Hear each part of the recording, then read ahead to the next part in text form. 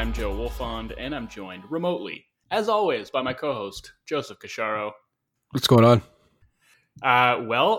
Some NBA news of some import, I would say. Giannis Antetokounmpo, whom a bunch of teams around the league had been waiting for to become a free agent in 2021. The Bucks anxiously awaiting his decision on whether to sign the Supermax extension that they put on the table for him a few weeks back. A few days before the signing deadline, he put one of his 19 new pens to paper, signing that 5-year, $228 million Supermax deal. Does have a player option on the last year. He will have the option to become a free agent again in 2025 at age 30. But start those rumors, baby. This is going to keep him under contract with the Bucks through at least the 2024-25 season. And what a load off that's got to be for that organization, which was facing the prospect of just sweating through an agonizingly tense, uncertain season, and now can breathe a little bit easier.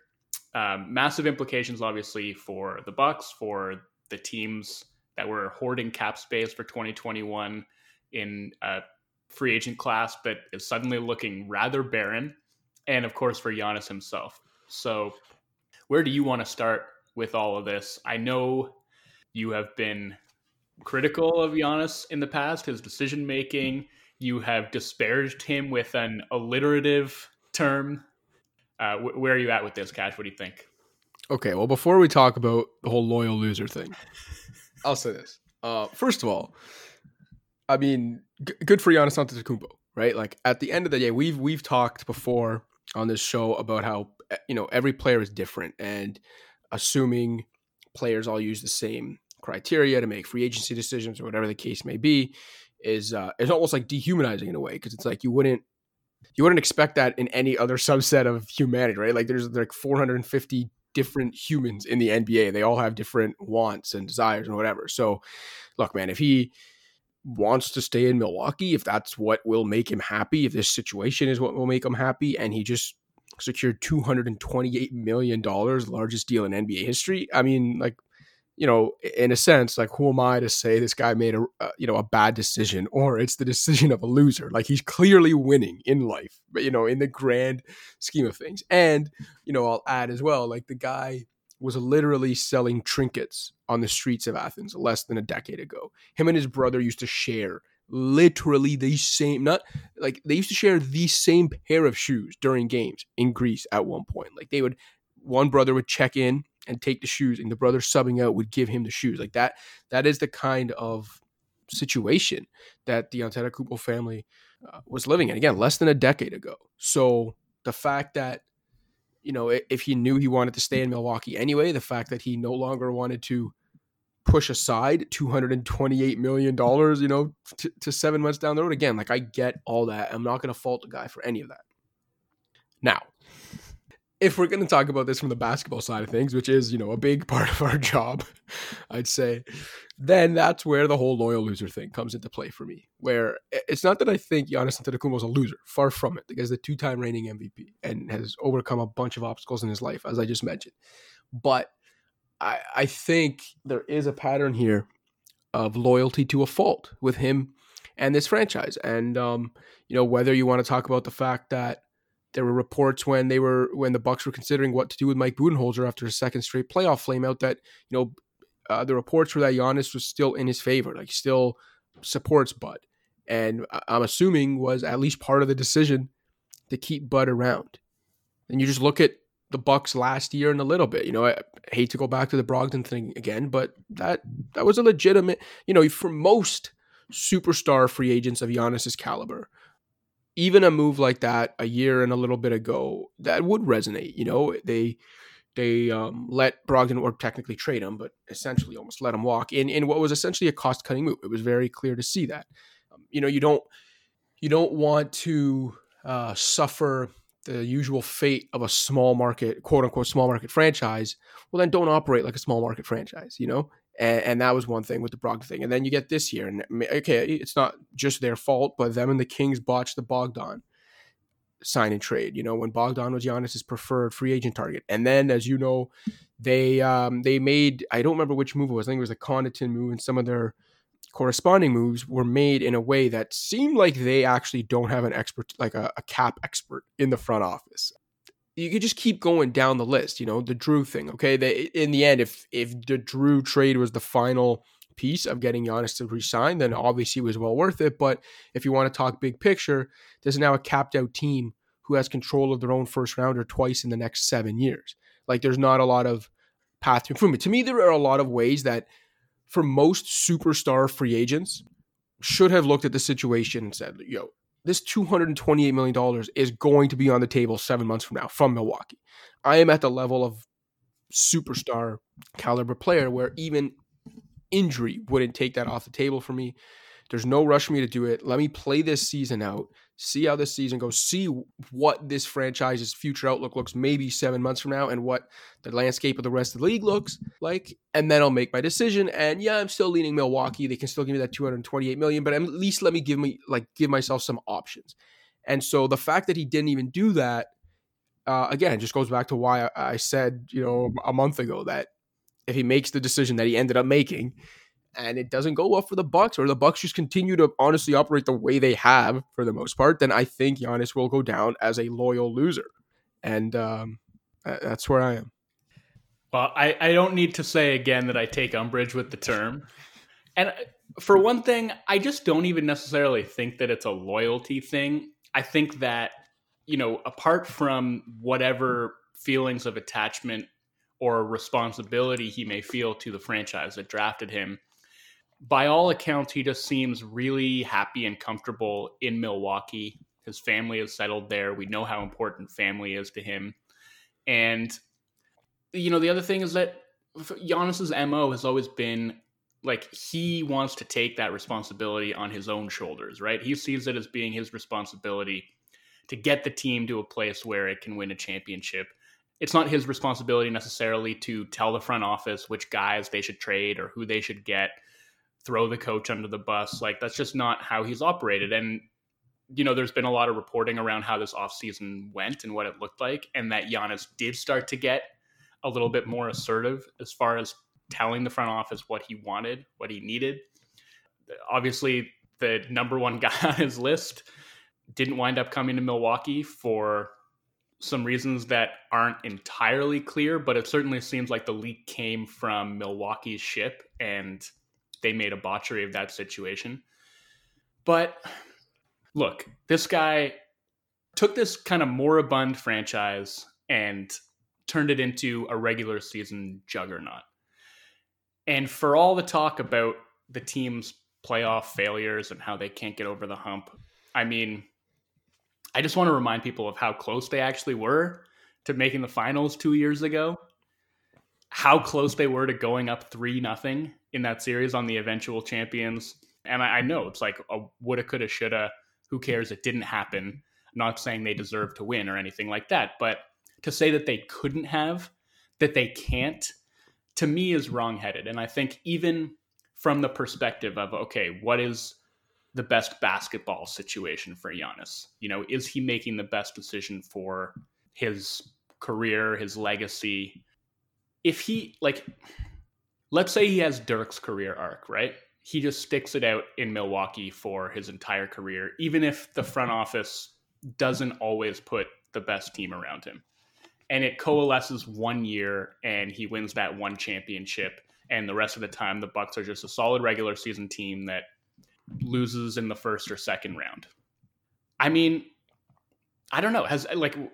Were people saying that about Dirk? That he was a loyal loser? That he should have demanded? Dirk got a lot of hate, man, until he won that ring. He got a lot of hate, but he didn't get a lot of hate for being too loyal to the Mavericks organization. No, he got a lot of unfair and unjust hate for being a playoff choker. And yeah, but I also would say that for a lot of people, that title that he won in Dallas means a whole lot more 100% than Kevin Durant's 2 championships in Golden State, for instance.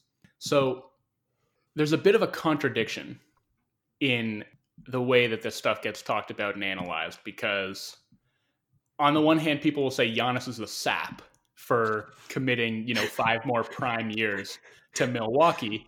But if he'd come out and said, I want you to trade me to the Lakers, or he waited to become a free agent and then signed with Dallas so he could team up with Luka and Porzingis, a whole lot of people, and possibly those same people, would have been saying that he took the easy way out and he was going to a place where he didn't have to be the face of a franchise, where all of that responsibility didn't have to fall on his shoulders. And I think the fact that he's willing to accept, that he wants to be that guy, that he does feel that sense of responsibility, that he does feel like it's on him and not necessarily on, his teammates or the front office to get this team over the hump, says a lot about him. And I don't think that he should be labeled a loser for that. Well, here's the thing. When Kevin Durant joined the Warriors, I wrote a piece at the time that actually said to stop hating on Kevin Durant, because he said the whole time that he was going to make a decision that would come down to basketball. And in the end, he made unquestionably the best basketball decision. So while I agree with you that there are people who will, slag a guy for being too loyal, but then also slag a guy for taking the easy way out, that's not me. I think this decision could end up with him being labeled a loyal loser, and I would not have held it against him if he put himself in a better basketball position. I would have said, good for Giannis. The guy wants to win. And I'm not saying he doesn't want to win now, like he does, but maybe he's still at that point in his career where he just stubbornly, and look, all these guys are insanely, supremely confident, especially guys at Giannis's level. I'm sure he does think that he doesn't need much more, that he's got between what the Bucks have and just how good he is, that they can win anyway. So I don't necessarily fault him for thinking that, but again, I think that will change and can change quickly. To me, this is like if LeBron had re-signed with the Cavs in 2010. And honestly, that actually would have been more understandable, because it's like the hometown thing, at least. Like it would, imagine LeBron re-signing with Cleveland instead of, going somewhere else. Now, he would have got lauded, I guess, for being loyal, but how long would that have lasted? Those Cavs teams won 66 games the season before he left.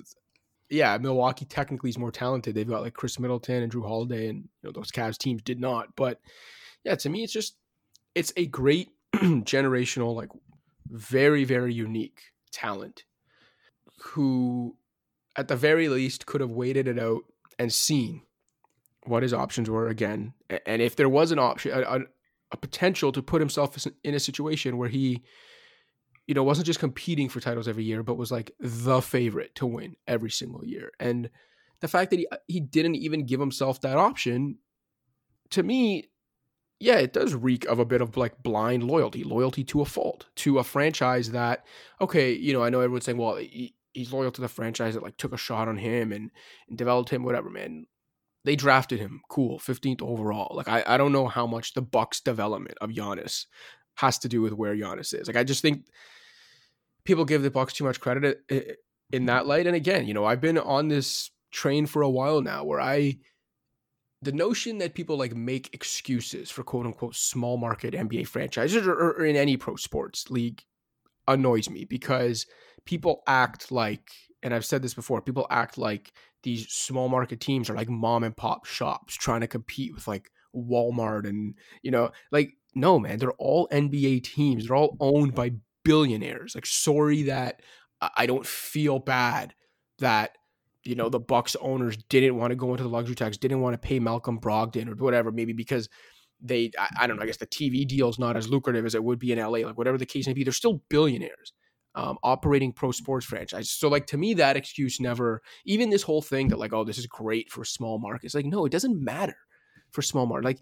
Giannis making this decision is not in any way going to impact a future free agent who is in a small market and whether their desire to remain in that small market or not. It doesn't mean that next free agent's definitely going to leave a small market. I'm just saying this notion that this is such a great day for small markets and is it's a new day for small markets and free agents. No, man, it doesn't mean anything in the grand scheme of things. The next free agent, just like Giannis made his own mind based on his own wants and desires, the next free agent's going to do the same thing. But yeah, anyway, it's just a very long-winded way of me saying that I think Giannis has rewarded the Bucks with a lot of loyalty that maybe the franchise doesn't deserve. Yeah, but again, I don't even think that necessarily loyalty is the word that I would use. Like maybe Giannis does feel some loyalty to the franchise. I honestly don't know, but I think for him it's more just like he likes Milwaukee. He wasn't necessarily attracted by the idea of going to like a bigger, glitzier market. And he is in a position where he can both contend for championships because the Bucks still are a championship contender. You know, whatever you want to say about their viability as a playoff team, they still have a lot to prove without a doubt. They're still a championship contender and still unquestionably his team. And you know, you mentioned like we've talked about this before, and I agree. Like if I were advising him, I would say, look, this deal is going to be on the table for you next off season. See how this season goes and make a decision from there. And if you still feel like you want to stick around, great. You can sign the exact same deal. If you're worried about getting hurt and that, you know, nuking your market value, let me tell you, you're still going to be able to get this exact same deal. I promise you. It will be on the table for you. You're that good. But if he really had it in his mind that like this is where he wanted to be, he wanted to lock in long term. He felt like the franchise had shown him enough this offseason by at least pursuing Bogdan Bogdanovic, the guy that he really wanted, and then shelling out what they did for Drew Holiday. It sounds like in that meeting that he had with Mark Lasry before he went to Greece, Lasry committed to going into the luxury tax and doing whatever it took to put a championship team around Giannis. And they're going to have to. Like if they want to re-sign Holiday, which I'm sure they do after what they gave up to get him, then they're going to have to go into the tax possibly for the next several years.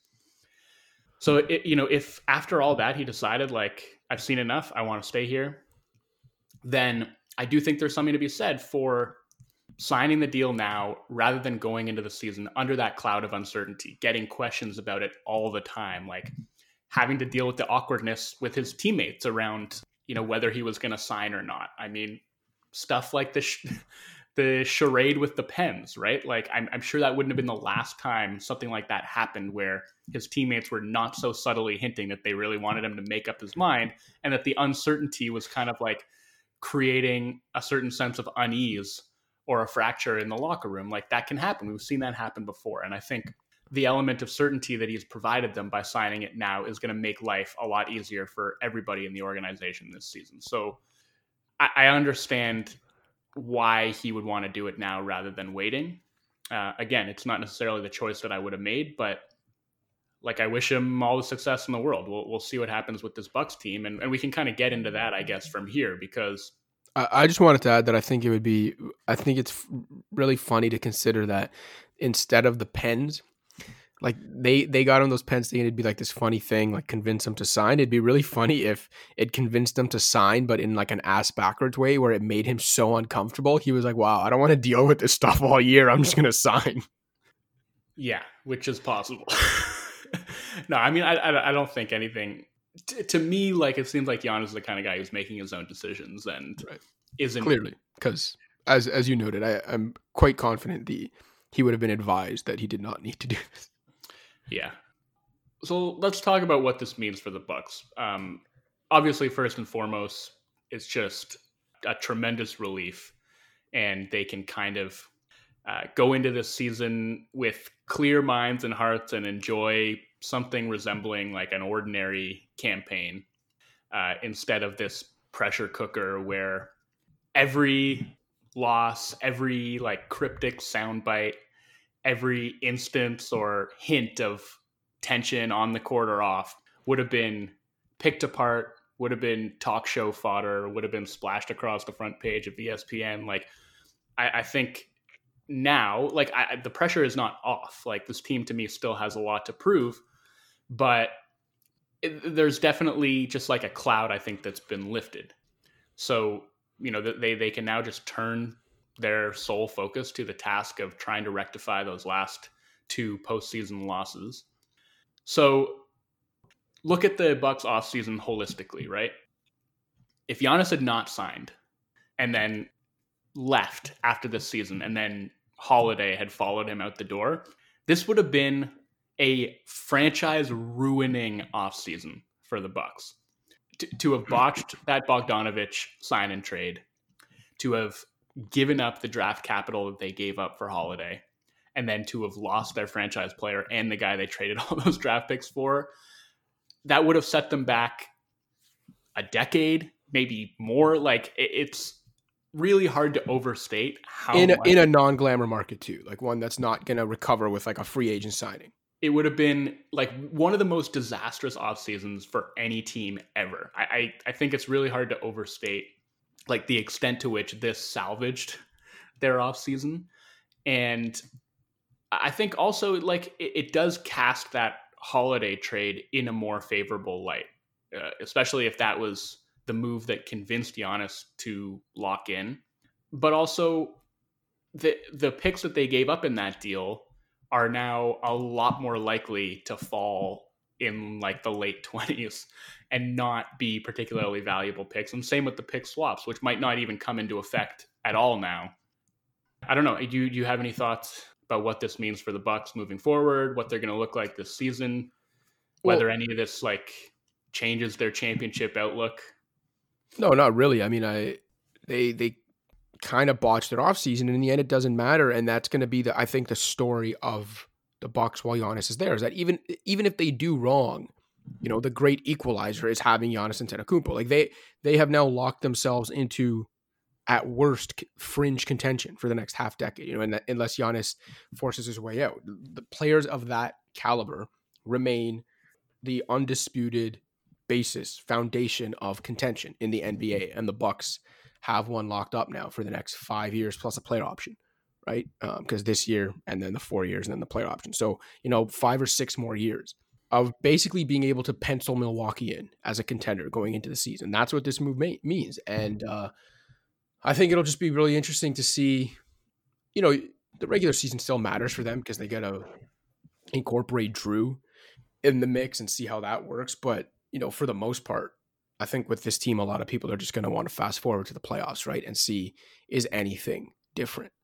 And, you know, it'll be interesting to see what happens if they do say flame it. Like, say they finish with like the best record again, like best record in the East again, and lose in like the second round. And it's the same kind of issues, you know, between Bud and some of the roster construction issues. Like at that point, it'll be interesting to see what next offseason looks like, because, you know, you don't have the cloud of Giannis hanging over your head. I guess they'll just try to re-sign Drew, but like, yeah, I wonder what the shelf life is on this team. We know what the shelf life is now on Giannis's tenure there, but on this team in general, on this core, I wonder if this is still somewhat of a last chance season in a way, you know, because, you know, does Bud have 1 year left to prove that he can change his ways? You know, Drew, as you mentioned, is a pending free agent, and I don't think it's a guarantee that he'll resign. I would imagine that he resigns, but again, if it's like a playoff flameout, if things just kind of go south, I don't think anyone would be surprised if he walks, right?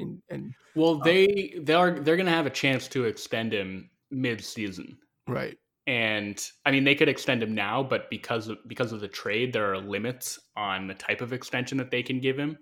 But come, I think February 26th is the date that they can essentially just extend him for whatever amount for another 4 years. So, and I would imagine that they're confident that they will, given again the capital. I would think so. Capital they gave up for him, and the fact Giannis is now re-signed. But again, you never know, right? Until like if things go south for whatever reason, if he doesn't, you know, maybe fit the way people assumed he would, then it's not crazy to think that he lets it go to free agency and tests the market and potentially walk. So yeah, I'm. You know, with the Giannis cloud obviously gone, and Bucks fans understandably and deservedly rejoicing, I still think there will be, you know, questions to be asked of this team, and I still think it will be fascinating to see, like I said, the shelf life on this specific core, because, okay, you've got, you know, the foundation in place with Giannis that makes you a contender, but there are still some questions, you know, and some big questions as well with the roster construction, and again, you know, we're going to keep coming back to Mike Budenholzer until proven otherwise. I do think that this is a last chance season for him in Milwaukee. Like, I think he would get hired somewhere else. Like, I definitely don't think that he's not going to work in the NBA again. He's proven himself to be one of the best regular season coaches in the league, a great culture setter, and somebody who very clearly can establish a system and organizing principles that can lead a team to regular season success through repeatability and good habits and role definition and generally just like solid team play. I think that is something that he has proven to be as capable of as any coach in the league.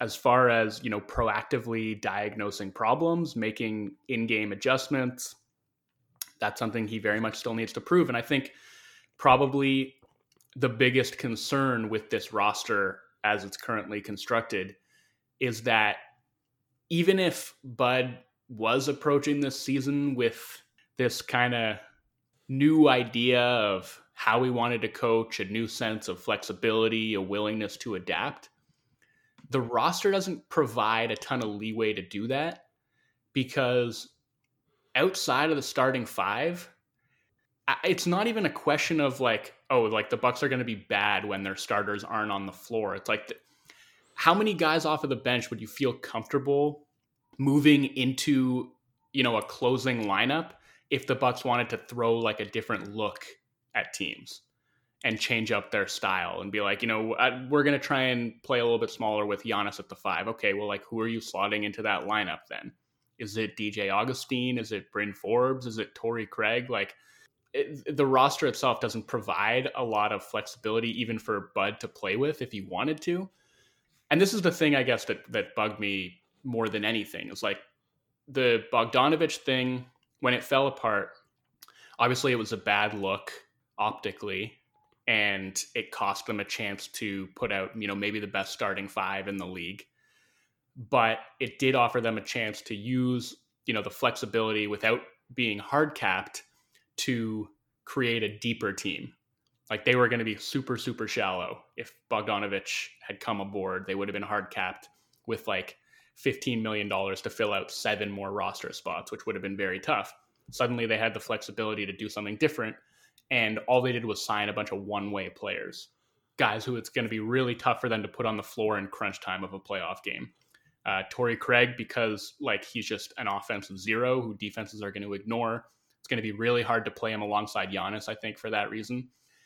And then Portis, Augustine, Forbes, guys who can stretch the floor for them, but who are going to be very exploitable defensively. It's just, it's a bit tough. So I do think the pressure is very much still there. And to your point about the core of this team, it's not a young core, right? So even though they now have Giannis through 2025, that doesn't necessarily mean that their championship window is going to be open for that long, because Holiday's 30, Middleton's 29, Brook Lopez is 32.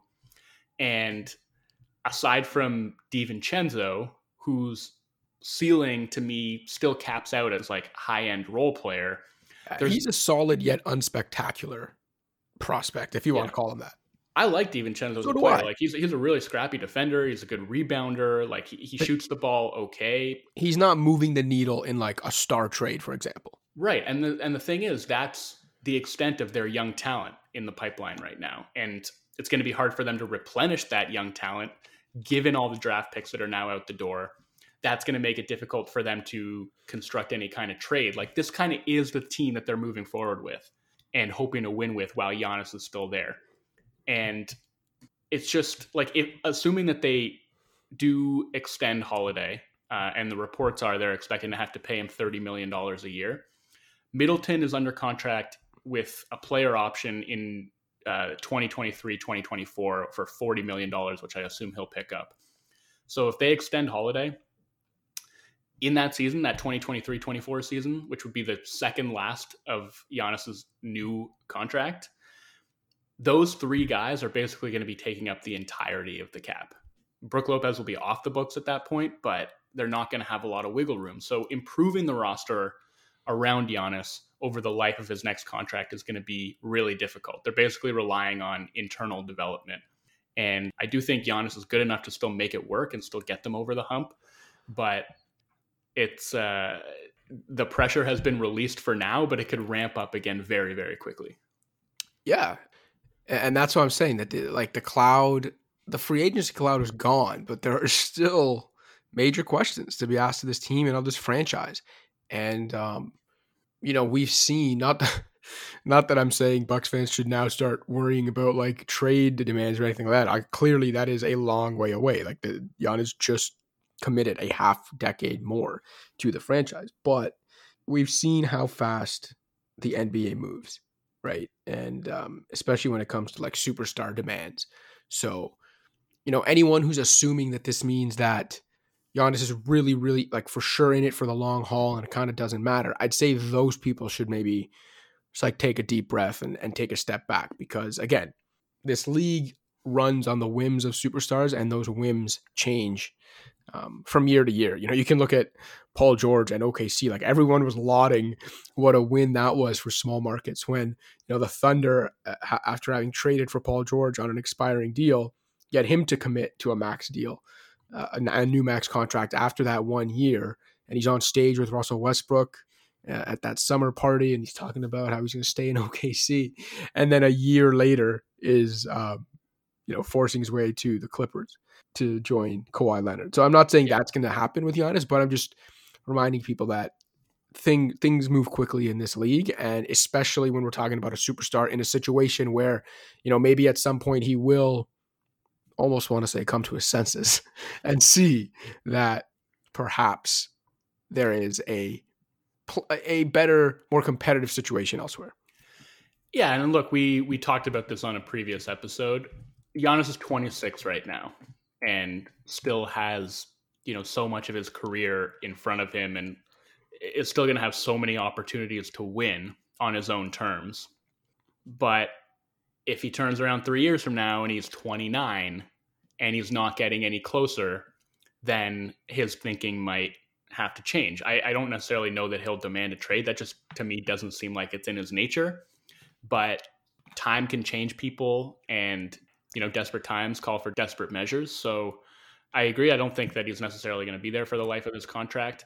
But, if you want to take it back to the Paul George thing, I would say even if Giannis does ask out before his extension runs its course, the Bucks are going to be able to get a whole lot in return for him. And that's going to help them kickstart a rebuild from that point, in the same way that George asking out helped the Thunder kickstart their rebuild with the deepest war chest of draft assets in the league. So them locking him in for another 5 years is like an unmitigated win for the organization.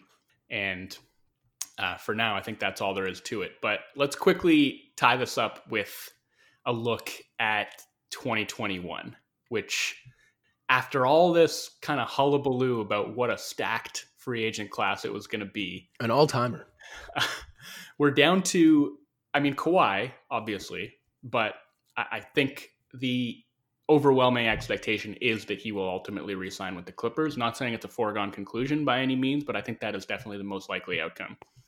So assuming that happens, I think Rudy Gobert now headlines this class. And Gobert is a great player who could help a ton of teams, but there's also a chance that he winds up extending with the Jazz. And after that, it's like, Holiday, whose free agency might honestly be tied to Giannis's, right? Like Giannis re-signing might also take Holiday out of the 2021 market. And after that, it's Kyle Lowry, DeMar DeRozan, Victor Oladipo, Mike Conley, Spencer Dinwiddie, Andre Drummond. Like, it gets bleak pretty fast. So these teams that have kind of been saving up and hoarding cap space for 2021 are now going to have to pivot and figure out what they want to do with that space. And I think, the team probably that telegraphed their intentions to go after Giannis the most clearly was the Raptors. It cost them Marc Gasol and Serge Ibaka this offseason. Fortunately, it didn't cost them Fred VanVleet because, if another team had come over the top of their 4-year, $85 million offer and lavished him with a contract that would have complicated Toronto's path to max space next summer, that would have made the risk reward calculus really difficult. And if they had lost him because they didn't want to compromise that space and then Giannis had signed this extension, that would have been utterly disastrous for them. But fortunately, they keep VanVleet. They do lose those two centers, but I think we can both agree that if they felt they had even a slim chance at getting Giannis, I think that is the price, unfortunately, that you have to pay to see that plan through. But they lost those guys. I mean, the Heat lost Jay Crowder because he wound up signing a 3-year deal, and they, like the Raptors, were not giving out more than 1-year deals. They did sign Bam to his max extension, but it's possible they did that with the foreknowledge of the Giannis extension because those two guys share an agent. And Dallas is another team that was planning to carve out that max space to potentially make a run at Giannis, but that didn't really cost them a whole lot aside from DeLon Wright. But as I mentioned in the piece I wrote, there's also an opportunity cost, right? Not only did those teams lose some of their own guys, but they didn't pursue free agents that could have made them better for this year. And I think given how good those three teams are, I do think the Lakers are clear favorites this season, but it's not a Warriors situation where making a marginal upgrade for a fringe contender isn't necessarily worthwhile. I think all those three teams can kind of talk themselves into having a shot at getting to the conference finals, getting to the finals, maybe competing for a championship. So even taking a minor step back for all those teams is a big deal. And for them to have done it for what turned out to be a fruitless chase, I think has to sting at least a little bit.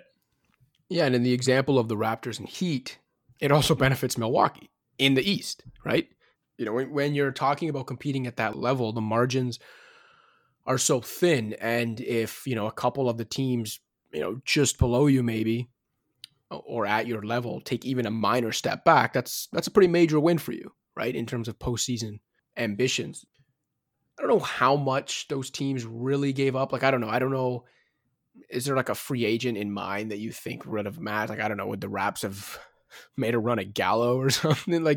You know what I mean? Well, for example, I think there were a bunch of guys because of the state of the market this year that signed really team-friendly deals. I think Crowder is one of those guys, 3 years at the mid-level, really good deal for Jay Crowder. I mean, DeAnthony Melton, I thought, signed a really team-friendly contract. Christian Wood signed a really team-friendly contract.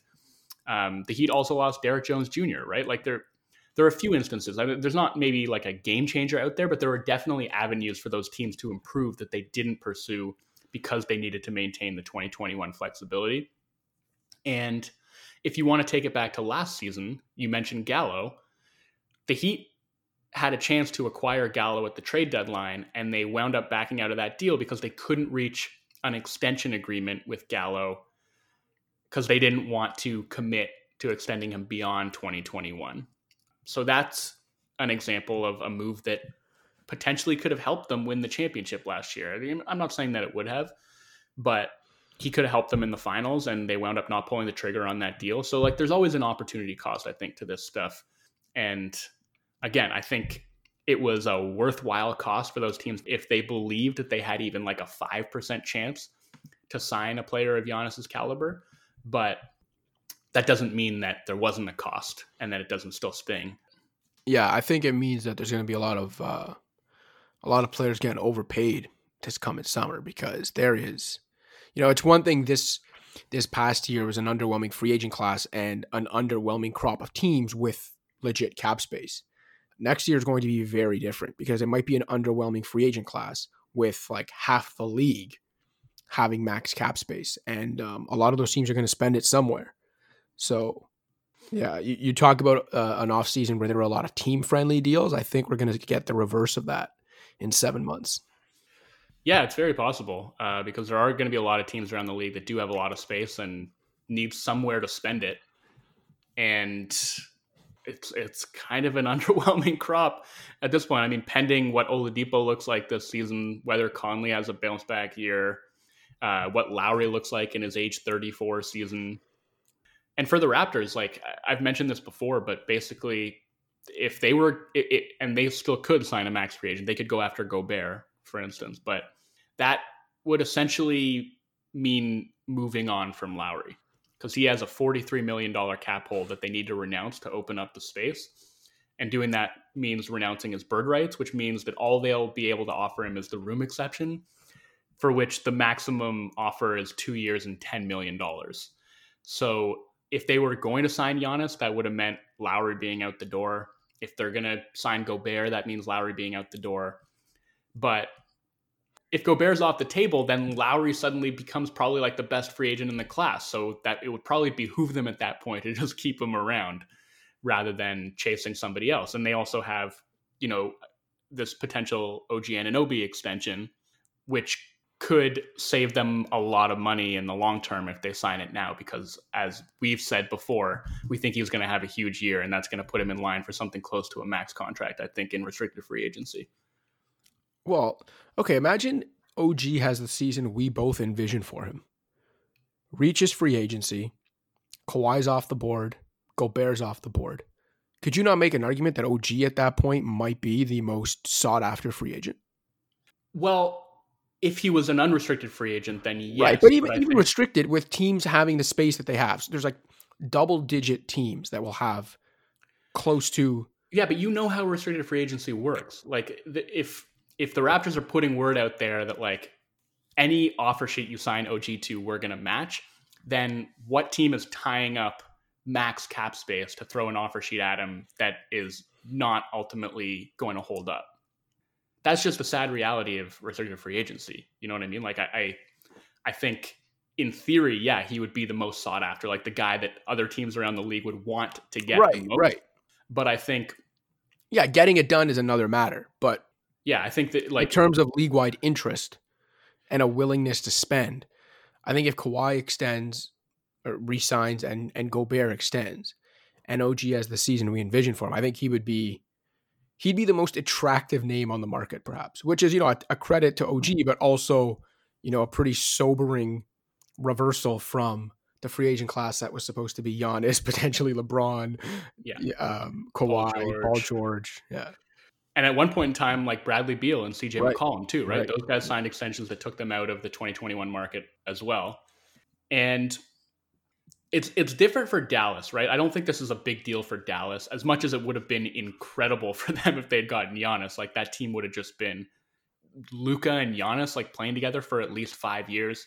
I think they could have won a couple of championships, and that's off the table for them, which I can't say it's like tough or like it hurts, because it was an entirely speculative situation anyway. As Matthew McConaughey and Kate Hudson taught us in How to Lose a Guy in 10 Days, you can't lose what you never had, Joe.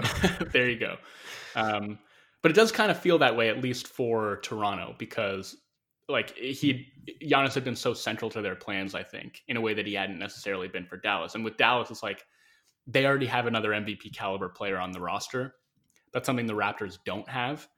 And I think with both the Raptors and the Heat, they were in these kind of bridge years. And that doesn't mean that they couldn't still contend or won't still contend, but they were trying to build a bridge where they could just continue to be competitive, but get themselves to 2021 with that flexibility intact, hopefully bring Giannis in, and then really take off from there. And instead, the Raptors are in this situation where they're relying essentially on another leap from Siakam, a leap from OG, like their own guys essentially to continue to improve. Like that's their path to staying relevant, staying in like the finals mix.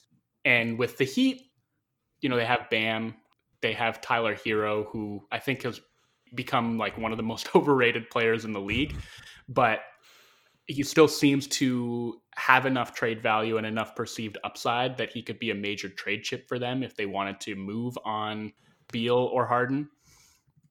But in both of their cases, it's like, these are the teams led by Jimmy Butler and Kyle Lowry, stars who are kind of entering the tail ends of their primes. There's a lot more urgency there for them than there would have been for a team like Dallas.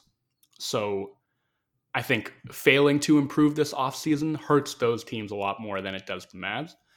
And they now have to find ways to pivot. And I think it certainly seems like Miami is going to be active in trade talks if or when Beal does become available, because it doesn't seem like the Wizards are really even listening right now.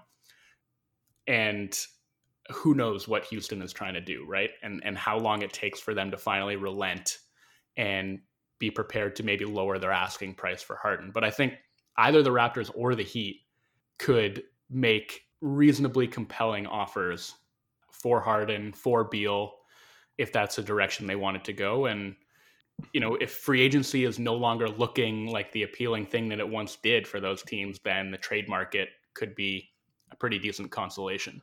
Yeah, that's what I'm excited about in the wake of the Giannis stuff is the potential for some big name like star trades this season. Obviously, with Harden at the top of that list, because there are now a number of contenders or fringe contenders who feel they're maybe one piece away that that also now know a free agent savior is a lot less likely, if not impossible. So yeah, those teams should be aggressively pursuing the trade market now. And they should have a lot less reason for pause in pursuing, the star trade market now that they don't have that free agency cloud hanging over their head and how it'll affect their cap space and things like that. If both the Heat and Raptors decided they wanted to trade for Harden, which of those teams do you think can make the more compelling offer? The Raptors, because they can include, like, if they really wanted to, you put Siakam in there. And what are the Heat putting in there? What are they putting? Are the Heat trading Bam? I don't think so. But Definitely not. But I also don't think the Raps would trade Siakam, man. I really don't. Not for like. They should be willing to.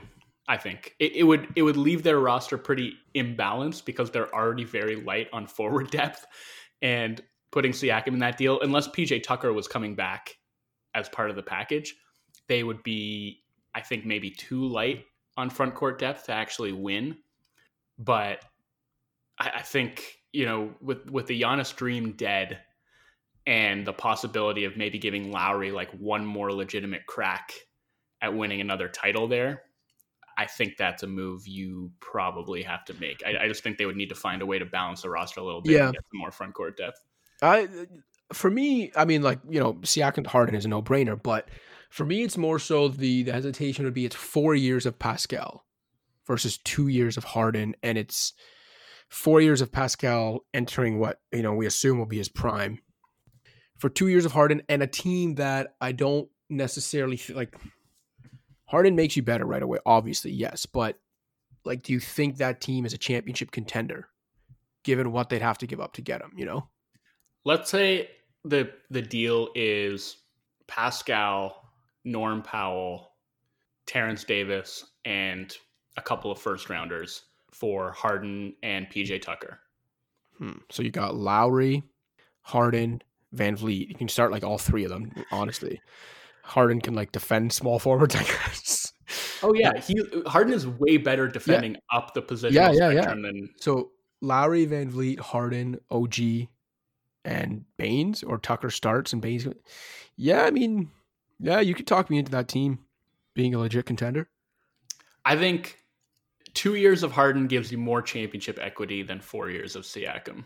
Yeah, that's a fair statement. And so, yeah, I mean, if they wanted to push for it and go for it all now, then I will say as well, like I'm a big believer in like a guy like James Harden becomes available, you go get him. You don't get too attached to your own homegrown guys. So I don't want to give off the vibe that like I'm, hesitant because it's like, well, what can Siakam be? Again, for me, it was more so just like the 4 years versus 2 years. Not like we're talking about 2 versus 1 or even like 3 versus 2.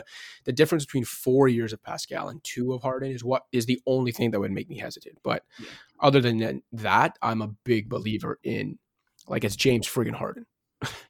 Yeah, and if you go get him if you can. If the Rockets at some point are willing to take the Heat package of like Hero, Duncan Robinson, like salary filler and draft picks, then the Heat also should like absolutely do that in a heartbeat. But again, if that's actually a realistic option, then don't you think the Raptors can get Harden without Siakam by using OG? Like if Tyler Hero is going to be a good enough prospect to be like the best young talent in a deal for Harden, then can't OG like that? It strikes me as strange that.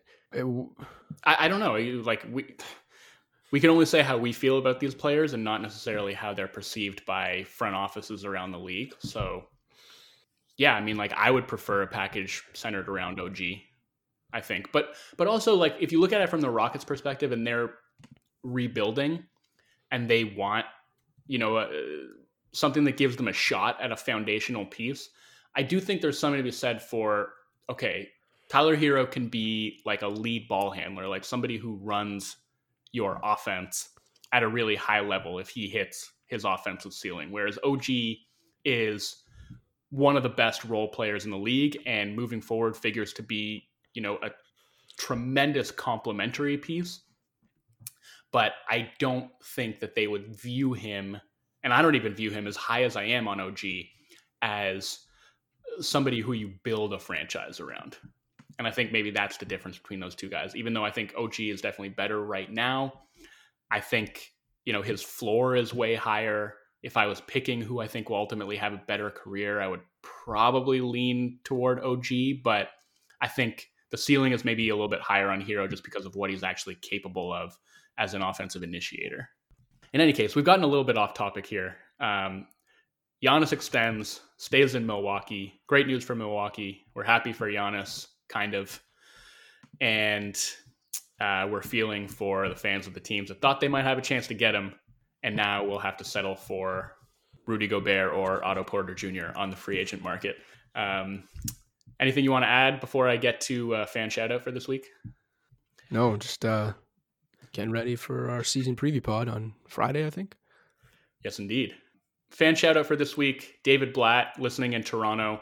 His request for a shout out. David Blatt? Yeah.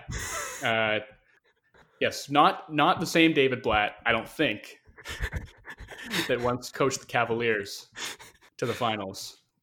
David Blatt, listening in Toronto. His request for a shout out comes with a question. Okay. He says, I've heard recent criticism of players' off-ball play. Who is on your All-NBA off-ball player team? Would love an answer and a shout out on the pod. So I'll start us off here with Steph Curry. I think that he's got to be number one on any off-ball player team. Not only as one of, if not the best off-ball movers, but just one who carries so much gravity as an off-ball player, whether he is cutting, relocating, screening. For a player like that who is so talented with the ball in his hands, to play as actively, as relentlessly, and as unselfishly away from the ball as he does, there's just so much value in that. And he is probably the player that brings me the most joy to watch when he doesn't have the ball in his hands. Okay, I'll go next. JJ Redick. Yeah, another great choice.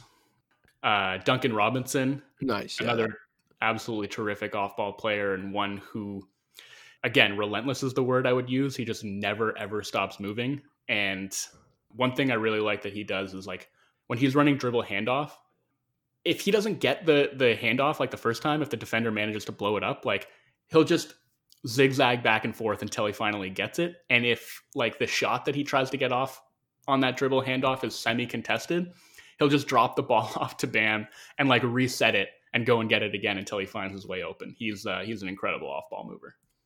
Can we go with Clay even though he's injured, or does it have to be guys that are, like, playing this season? Doesn't have to be. I think you have to go with Clay. I mean, if we're not really considering positions, we're just going to go with the 5 best, then I'd go with Clay. I mean, you talk about the treat of watching Steph, and obviously Steph is a completely different animal, but when the ball's in Steph's hands or Draymond's hands or whoever's hands, that's not Clay's when he's catching and shooting, and you watch the way Clay moves around the court on the offensive end, it's a treat to watch in and of itself. And obviously, he spends more time off the ball than Steph does. So yeah, I think Clay has to be in there. Jimmy Butler. Nice. Underrated off-ball player. Honestly, maybe the best cutter in the entire league. Different kind of off-ball player than, like, the shooters we're talking about, but his cutting is brilliant. His off-ball movement has sort of like a different intended effect, right? He's not moving, like, away from the basket the way that some of these shooters are when they move without the ball. He's moving toward the basket. But as far as opportunistic cutting and also just sealing guys, like, when he gets a switch, he is as good as any wing player in the league at just immediately sealing that smaller player, backing them under the basket, and scoring that way. And I think the fact that he managed to have arguably his best season last year, despite the fact that his jump shot completely fell apart, was one of the most impressive things that happened in the league. And I guess that's 5, right? So that rounds out our all off-ball player team. The other one I was maybe going to mention is Anthony Davis, who is another sort of like a different brand of off-ball player, but one that still has so much gravity off of the ball as, like, a screener, a dive man, somebody who runs the floor in transition. He just magnetizes defenders that way, and obviously has a ton of vertical gravity. He's another one who you maybe wouldn't think of, but is really effective as an off-ball guy. And I hope we've answered your questions satisfactorily, David. Thanks for listening. Thanks to all our listeners for tuning in. As Cash mentioned, we will be back on Friday with a full season. Hope you've patched things up with LeBron, David. And we're looking forward to laying out how we think this season is going to go. We're already deep into the preseason, and the season proper is going to start in a few days, which is just wild. So we'll get into all that in a couple days. We're looking forward to talking to you then. For now, for Joseph Casciaro, I'm Joe Wolfon, Down the Rock.